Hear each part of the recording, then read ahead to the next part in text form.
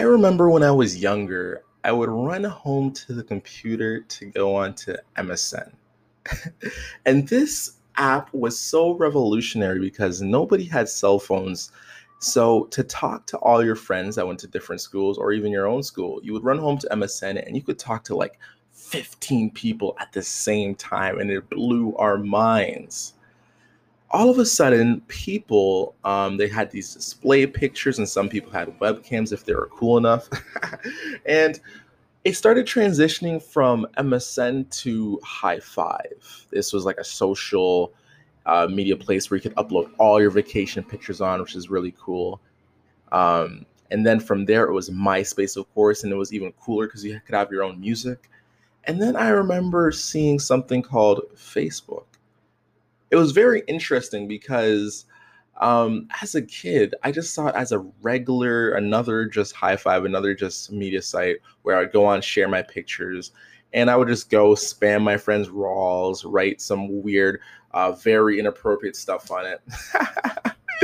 And I remember my parents would cuss me out and say, boy, if you don't get off your computer and stop playing those with those stupid websites and everything and start eating some dinner. And it's so funny how nowadays all of my friends are off Facebook, they're all on Instagram, and it's my parents on there, too busy sharing cat videos with each other. My how times have changed. Hi, Fly Stewie here, and you are listening to the Uneducated Investor Podcast. Today's episode is brought to you by Damon. I ran across his podcast the other day. He's an upcoming podcaster, so I'm going to link his podcast down below. One of his episodes that really caught my eye is a Facebook retargeting, and he does great podcast episodes about social media influencing and top tips on social media. So if you're someone who wants to increase your social media brand, your personal brand, definitely give a check out to his podcast listed in my show notes. Hey Stewie, just wanted to say a big thank you for following my podcast. You're officially my first follower. So I'm new to podcasting, so I'm going to start building the podcasts up this coming weeks. So thank you very much for the follow. So nothing's as sure as the sun coming up and coming down as the fact I'm about to say right now.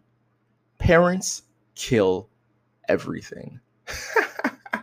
See, the reason why people are using Instagram and Snapchat is because parents went on Facebook, they killed Facebook.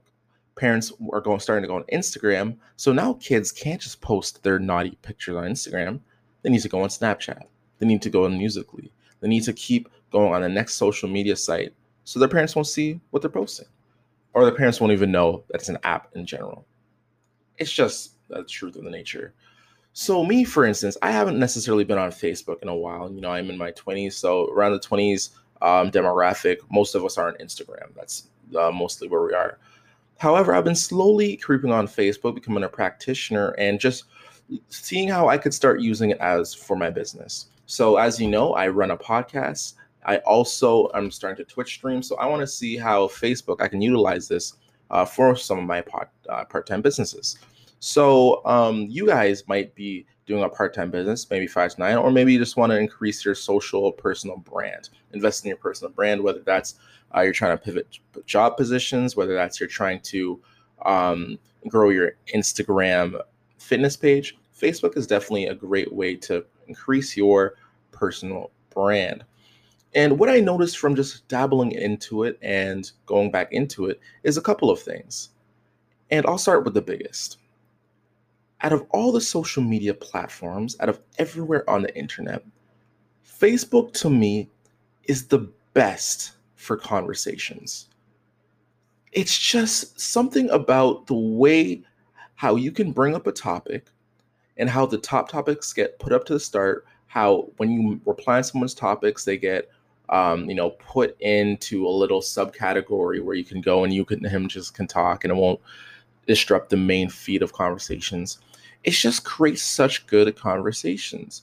And what this got me to thinking is, if you're someone who's, putting some very thought-provoking sort of media, maybe you have a post, your Instagram posts, or maybe like, what did you guys think of the last Trump tweet?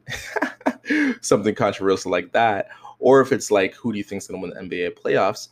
Those sort of conversational posts do really well on Facebook, as well as the kind of edutainment things where it's education and entertainment put in together. I find those posts doing very well.